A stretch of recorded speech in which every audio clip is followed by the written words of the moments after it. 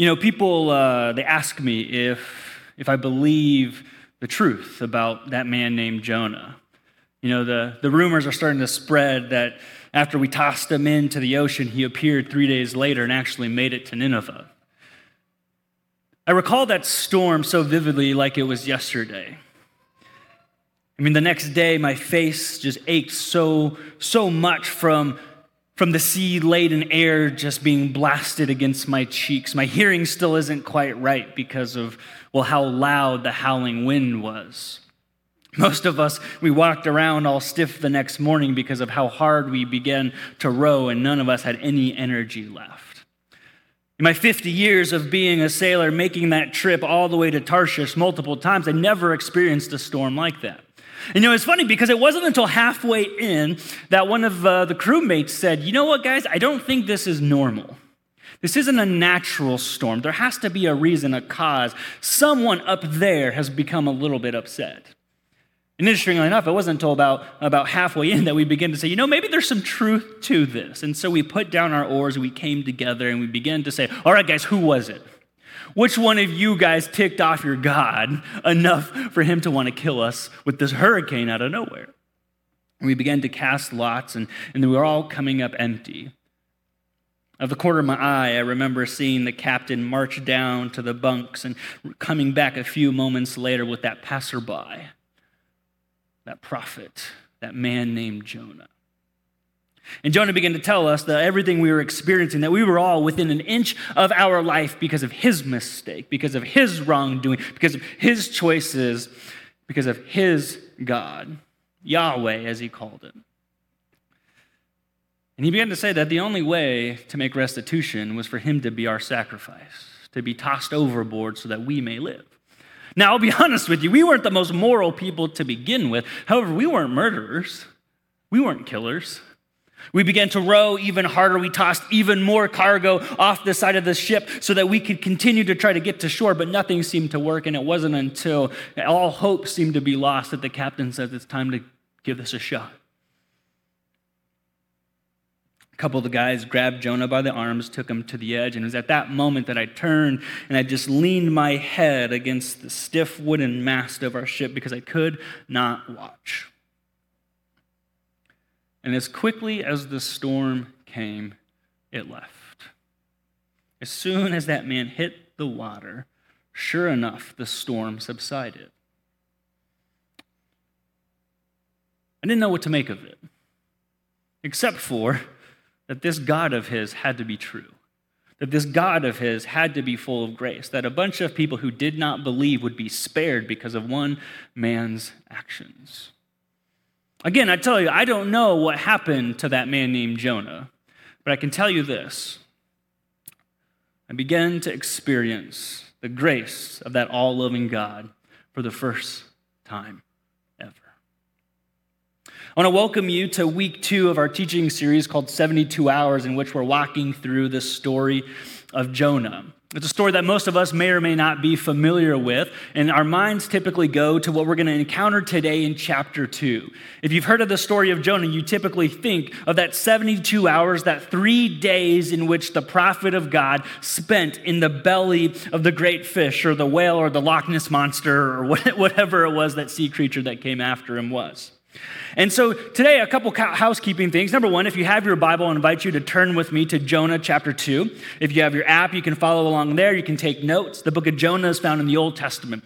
If you go halfway through the book of Psalms and keep going to the right, you'll pass Ezekiel, you'll pass Daniel, Hosea, Obadiah, and then you'll get to Jonah. It's a small book. It's only 4 chapters, but it's jam-packed with a lot of spiritual truth.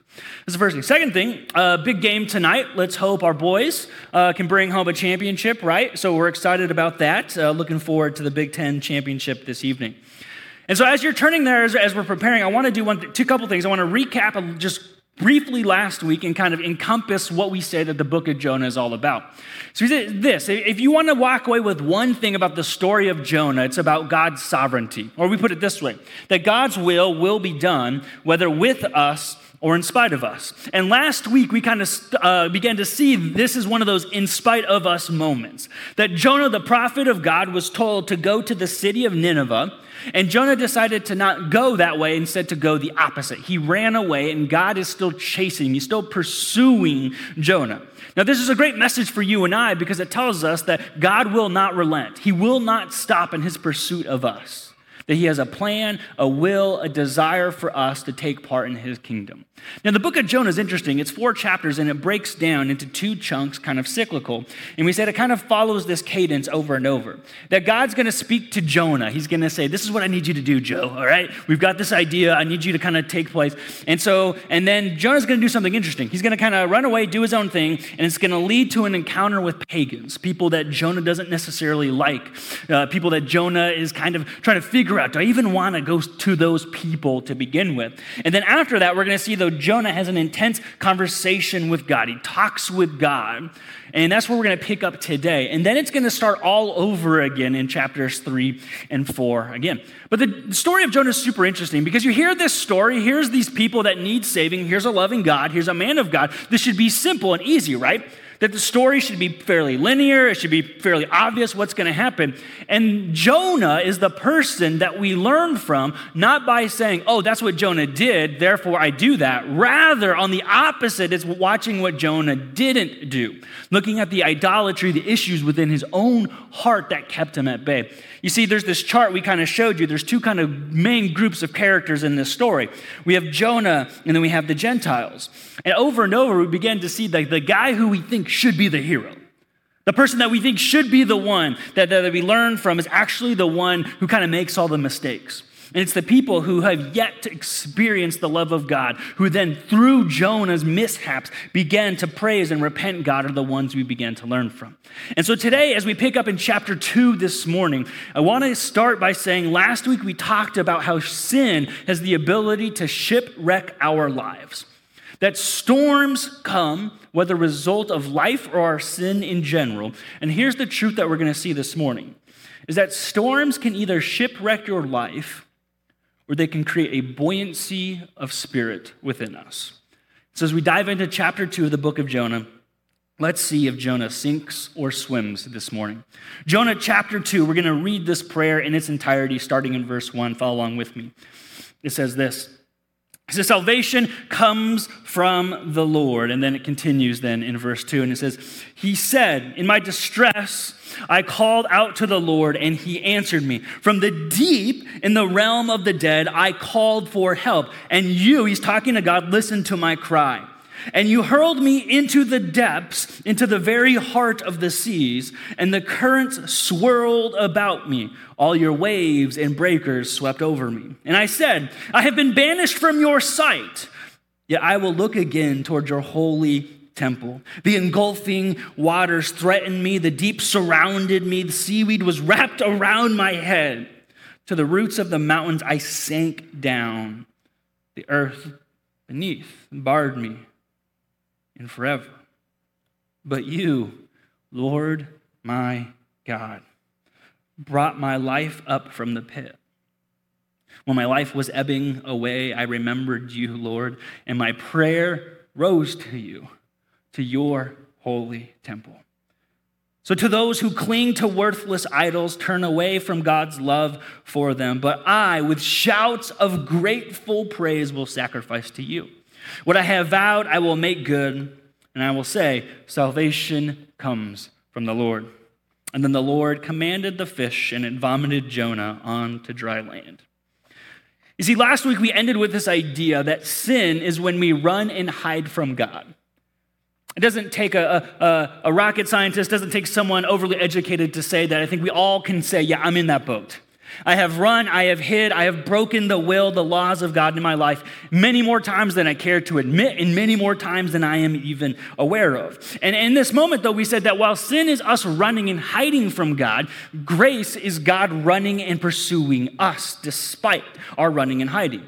And so here in chapter 2, Jonah is beginning to wrestle. He's becoming aware of the depths of his sin. He's saying, I was in the deep. I was beneath it all. Struggles, the waves came over me. The seaweed was holding me down. I had no hope.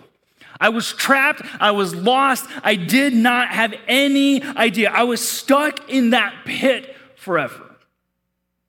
If you're like me, you can resonate with that. If you're like me, you can at times feel like that is sometimes, man, the only thing I can muster is to say, God, I've messed this up. I haven't followed after you like I should. And it's interesting, though, that every single time Jonah talks about the depths, he's seen shouting and calling out to the Lord, I look to your holy temple. And he gives credence to God doing a saving work, despite his running and his hiding from the Lord. So here's the truth I want to start us all off this morning. That Jonah, a prophet, a man of God, set apart to preach the good news, get this, is that even the most professional Christian, the most mature Christian, even the person who has known Jesus for a very, very long time can be blinded to God's grace and his goodness. You know, it's kind of like the contractor, and you show up to his house, and it's still like a DIY project. Or the person who's an interior designer, and you walk into their rooms and everything's like a few decades out of date, that sometimes even those who are the most quote-unquote professional or long-standing can be blinded to the will and grace of God. And so here's my thing as I begin to wrestle with this. If Jonah could have been blind to God's grace, then there's a good chance that you and I could be blind to God's grace at will. And so this morning is going to be tackling that kind of idea, that concept of grace. And so I want to ask these three questions and provide answers for us to really consider how the Holy Spirit may be prompting us to wrestle with the grace of God this morning. We're going to ask, what is grace? How do we receive it? And how do we know we have grace? So number one, first question this morning is, what is grace? You see, the word grace doesn't appear super frequently in the Old Testament, but it's oftentimes connected to whenever there's an idea of God's faithfulness or God's goodness being shared to his people. It's the Hebrew word chen. It means unmerited favor. It's the state of favor or being of benefit by extension. Think of it this way. Think about being called next of kin to someone in your family. And you get this massive inheritance, right? That you're inheriting all this money, this land, this property, these houses, whatever it is. And that all you did is you were just born, right? You didn't do anything. You didn't deserve it. But just by being a part of that family, you are welcomed in. That you have favor by extension. And so to us, we define grace this way. This is what grace is. It's favor to an undeserving person from an unobligated giver. I say that again. This is what grace is. Our interaction, our relationship with God is that we are undeserving of God's grace, his goodness, his love, his mercy, his compassion, and he is unobligated to give it to us. Now, the thing is that while this goes on and on and on, we begin to see that even when God is unobligated, he's excited. There's this expectancy, this desire that he has to give it away. See, if we look at the phrases in Jonah's prayer, he says, in my distress, in my mistake, from the deep, I have been banished. I find myself in the pit. I am in the depths. They surround me. And here's the hard truth about receiving God's grace. It's not until we wake up to the reality of the depths of our sin that we get to first experience the grace of God. See, the grace of God, the good news, can only exist next to bad news. So here's the bad news. That you and I alike, we're like Jonah.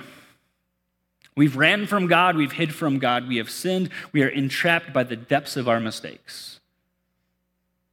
That's not a super fun message, right? That's not something that a lot of us would say, hey, Eric, that was great motivation. I really enjoy that. But then that's where the grace of God begins to slide into play. Saying that despite that, in spite of all of that depth, that separation, Jonah says, I look up to your holy temple. I called out to you and you answered me. That's the good news, is that God sent a provision of grace to Jonah out of his act of repentance. He sent a fish to swallow death whole for 3 days, only to be given life yet again. And for us, our provision of grace isn't a fish. Our provision of grace is a man by the name of Jesus Christ, the Son of the living God, both fully man, fully God, whose life, death, and resurrection offers us the eternal salvation in the family of God. But it's not until we're able to stop, to pause, consider in all humility and bow before God and say, God, I am in the deep. I am in the thick of it. I've got myself tangled up into a mess that I cannot get out of it. And God, the entire time, is standing there at the door waiting for us to just crack it up just a little bit for him to come in. But he does not come in unless we first open the door. You know, my family and I, we just kind of moved out into the country a little bit, and this is super weird for a guy from San Diego. We have a pet rooster. This is a picture of, his name's Cluck Norris. You can follow him on Instagram at @CluckNorris_BBR. And so Cluck here is like the most peculiar thing ever. So he does all the rooster things, like he crows in the morning at like 4 a.m. Really made my wife excited about that. Except he crows all day long. Did you guys know, like roosters will crow like all day long? He goes up in trees and all that, but he does this really weird thing. Okay, so every single morning when I'm up and drinking my coffee, getting the day started, Cluck, he hangs out at our sliding glass door, and I kid you not, he pecks at the door. He's up there, he's like strutting, and he's clucking, and he's pecking, and then, I kid you not, if you slide the slider open just a little bit, he sticks his head through. You know, like The Shining, like, hey, here's Cluck, right? Type of thing. Like, he's like, I'm ready to come in type of deal. I kid you not. Yesterday, I was in the garage. It was a nice day. The garage was open. I was working on some things, clean out, had my headphones in. Then all of a sudden, I hear him cock-a-doodle-doing in my garage. He's up on the top shelf, and I go to get him out, and he, like, hides. He, like, ducks down behind these white PVC pipes. I was like, oh, Cluck, you a smart rooster, bro, right? And so it's the same thing. He's standing there waiting, and Cluck is just saying, just give me a little bit of daylight. Crack the door, and I'm coming in. And that's what God's grace is to us. Just open the door slightly. Give me a little bit of room, and I am coming in full force. Not to terrorize your life, but to transform your life. So even though God is an unobligated giver of grace, he has this excited expectancy to extend it to us if we crack open the door of our hearts. As Jonah was becoming aware of his fallenness and his depravity, God was waiting expectantly to extend love, grace, forgiveness, and mercy yet again. What is grace? It's favor to an undeserving person from an unobligated giver. Second question is this morning is, well, how do we receive grace? It's one thing to know what grace is. It's another thing to talk about it. How do we receive grace? You see, notice Jonah in his prayer. Whenever he said, I call out of my distress, he would then say, but God answered me. I was in the deep, yet you saw me. I was in the pit, but I looked up to your holy temple. See, Jonah did not say, I'm in my distress.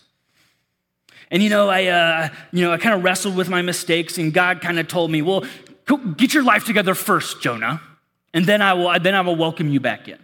Jonah didn't say, I made a few mistakes, and God said, okay, well, I'm going to call a timeout on this relationship until you kind of outdo some of the bad things you've done with some good things. No, he just simply says, I have ran. I have hid, I have made a mess, but God, there you are. In my mess, in the depths, in the pit, you see me. And even there, even when I am fully aware of how separated I have made myself from you, when I call out to you, you answer. When I shout your name, you hear my voice. When I'm in the depths and I look up to your holy temple, you have not turned your face from me. Jonah continues to feel welcome in the house of God because of God, not Jonah. God receives you. He receives you and I because of what's in his heart, not what's in our hearts. Jonah says, I know what I am, here's what I've done, and yet, in spite of this, you invited me in. I love the dichotomy in Jonah's prayer when we see the depths in the pit versus the temple. So the depths of our sin and the heights of God's mercy is kind of on display in this moment.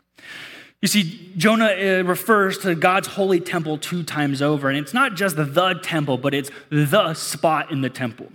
The ancient Israelite temple was this place, or sometimes referred to as the tabernacle, that had 3 quarters. And the innermost quarter, what was called the Holy of Holies. And in the Holy of Holies was what was called the Ark of the Covenant. Any Indiana Jones fans, Raiders of the Lost Ark, right? That thing, but not that, but you know what I'm saying. Okay, anyways.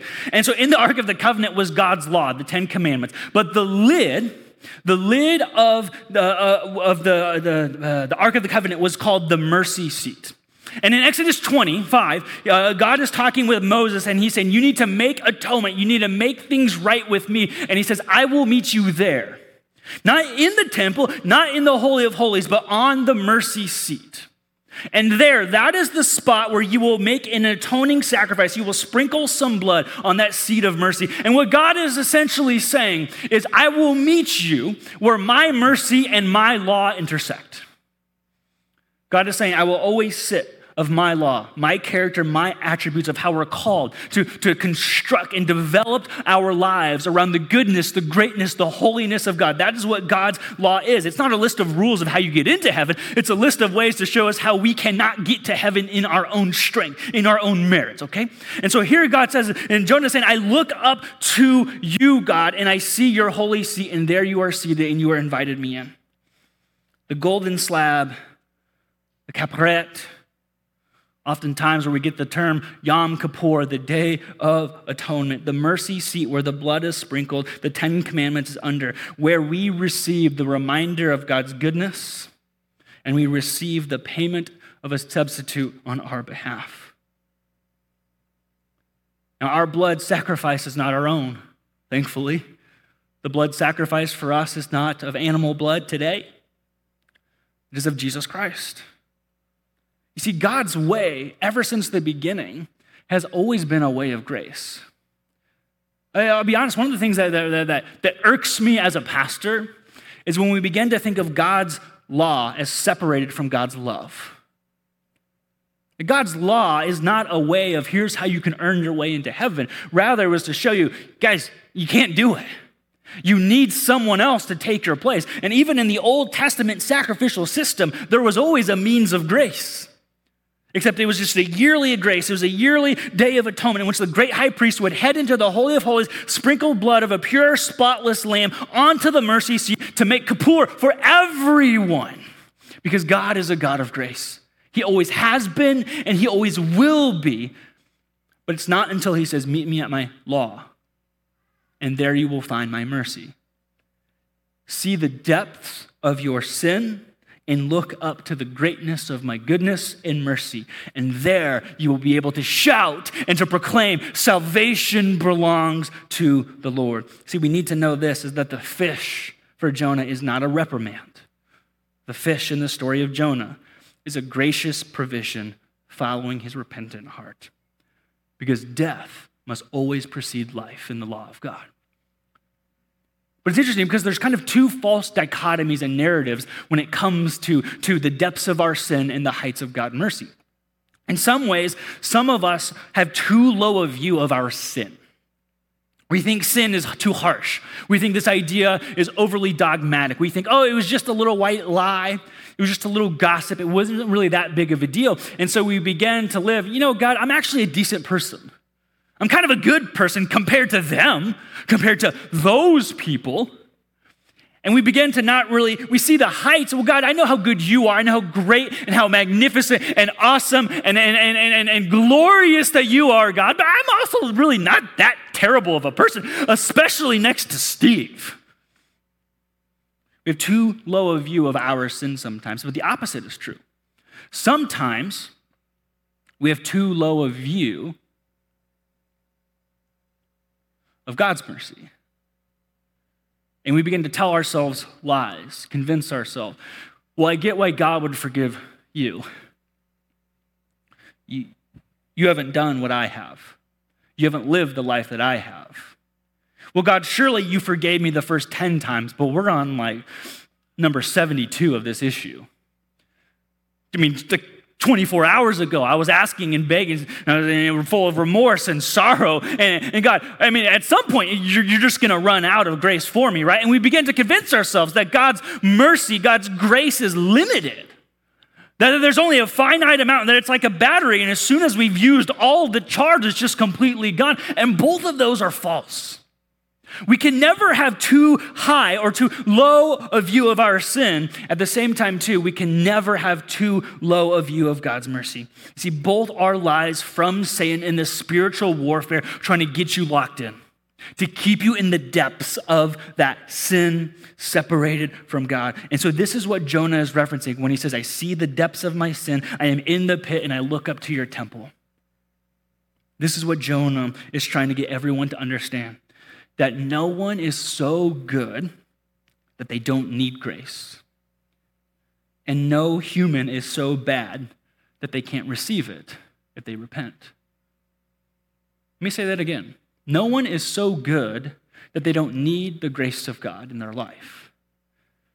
At the same time, too, no one is so bad that they can't receive it if they have a repentant heart. And if you're like me, you need to hear perhaps one of those this morning. God's mercy has not ran out on you. His grace is always sufficient. Or there is sin in your life. You do need to repent. God sees it. It is real. It is causing storms, but his grace and his goodness is there. We receive God's grace when we see both the depths of our sin and the heights of God's mercy, and knowing that the payment on that mercy seat was the blood of Jesus Christ. How do we receive grace? It's through a faith derived of a repentant heart and a merciful God. We can't have just repentant hearts, and we can't just have a merciful God. We must have both in order to receive God's grace. That's why Paul says in Ephesians chapter 2, verses 8 and 9, for it is by grace that you have been saved through faith, not a work of yourself, so that no one can boast. See, the solution to the storms of life isn't necessarily what you do in trouble. It's what do we do when that trouble is gone? Have we used God to just get us out of this mess, or do we really value the grace in a life-transforming way? And so that leads us to our final question this morning. Well, how do we know we have it? We know what grace is. We kind of understand how to get it. But how do we know? What's the proof? What's the fruit to know that we actually have grace in our life? You see, Jonah, he's going through this time of remorse. He's going through this time of repentance. And he ends with this gem in verses 8 and 9 when he says, and so to those who pay regard to those worthless idols, they have forsaken your steadfast love. God, what he's basically saying, to those people who've decided to rest in their own merits or to listen to false things in life, he says, but I, with thanksgiving, I sacrifice to you. What I think of this is this kind of the difference between intimacy and transaction. Dare I say the difference between a relationship with God and a religion, even though I don't really like that too much. It's the difference between intimacy and transaction. Because what the pagans were doing, the Gentiles, is they would have a transactional relationship with God. Okay, I have this God that I want him to bless my life. Okay, well, I will do X, Y, Z. Ergo, God, you are obligated to give it to me. Or, I have made a mess, here is my sacrifice, therefore, God, clean up my mess. This is this transactional relationship with God. They only went and turned to God when they needed something or wanted something. God's not after a transactional relationship with you and I. He's after intimacy. There's a difference there. In the mid-2000s, there was this pretty whack TV show, but it's kind of interesting. I'm kind of sadistic when it comes to like reality TV shows. I like to see people not suffer, but like my wife watches The Bachelor and I vote on like who's the worst. Like that's my thing. Anyway, so there was this show that's like even worse, okay? It was called For Love or Money. Anybody ever heard of this show? Okay, it aired for like 3 or 4 seasons. And essentially it was this. It was The Bachelor, but at the end, the person who was chosen got to decide, do you want to enter into a relationship with this person or do you want $1 million? That was the idea of the show. And for 4 seasons, they would watch these people, they fall in love and they go on these dates and I love you, I love you, I love you, I love you. And then at the end, almost without fault, the person who made it to the end would say, nah, I'm taking the $1 million. I was just in this for a transaction. I was in this relationship to get something out of it. I really don't care about you when it comes down to it. And that's what Jonah is saying. He's saying, God, you are a God who desires relationship, intimacy. You're more than just a transaction with me.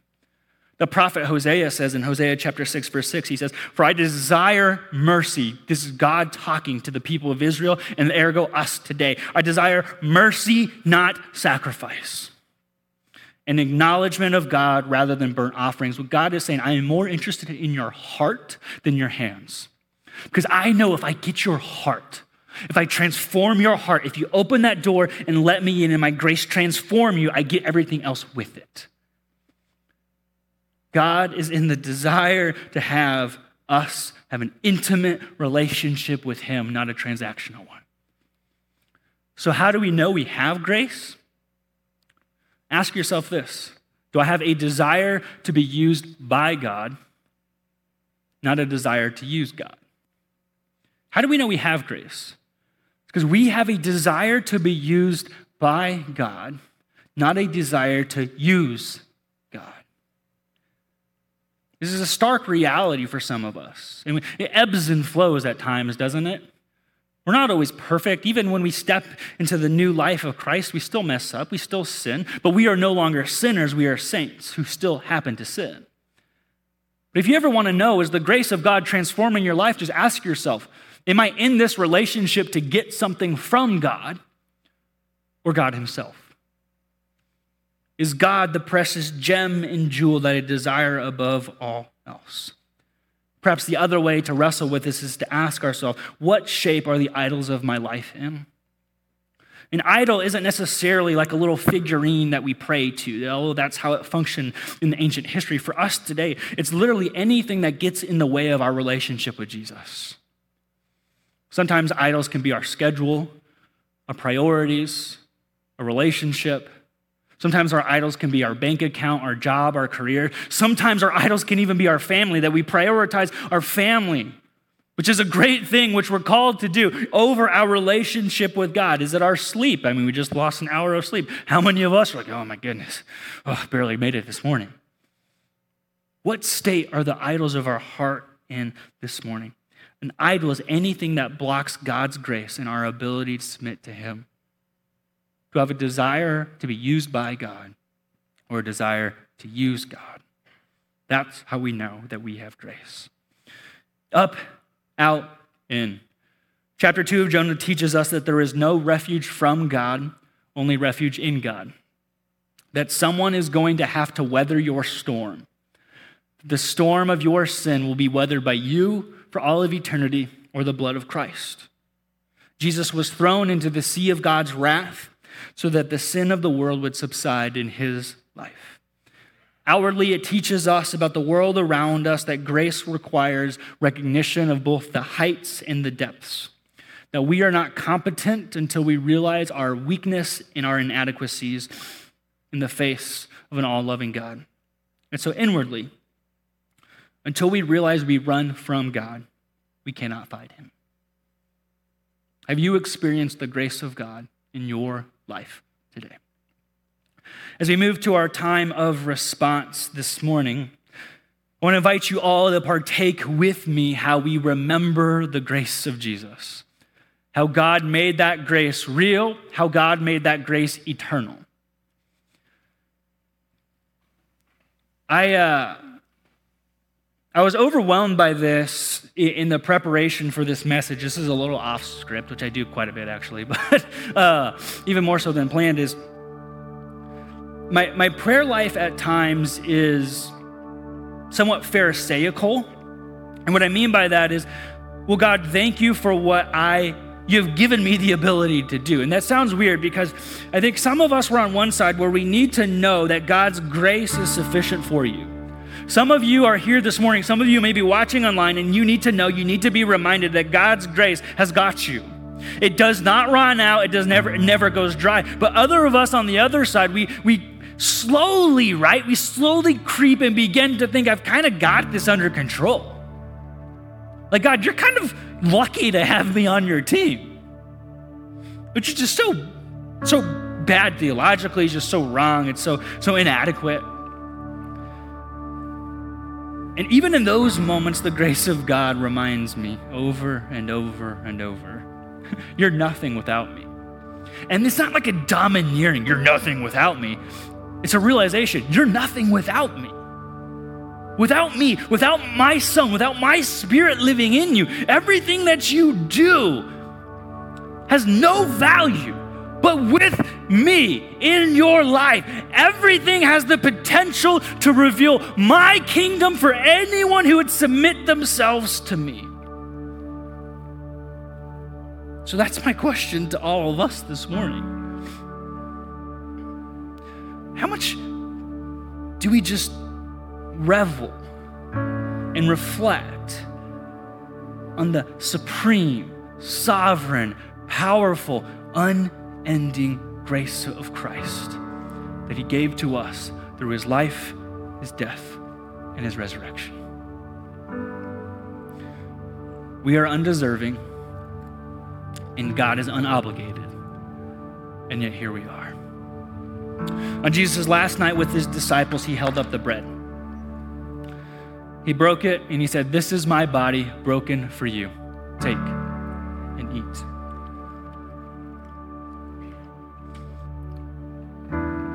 In that same moment, Jesus held up the cup, he held up the wine, and he said, "This is my blood shed for you. Take and drink."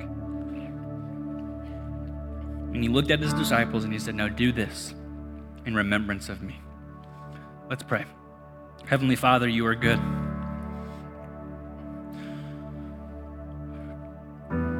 You are great. You are love. You are full of grace. For those of us who are aware of the depths of our sin, may we look to your temple, to your mercy seat, and know you are there waiting for us.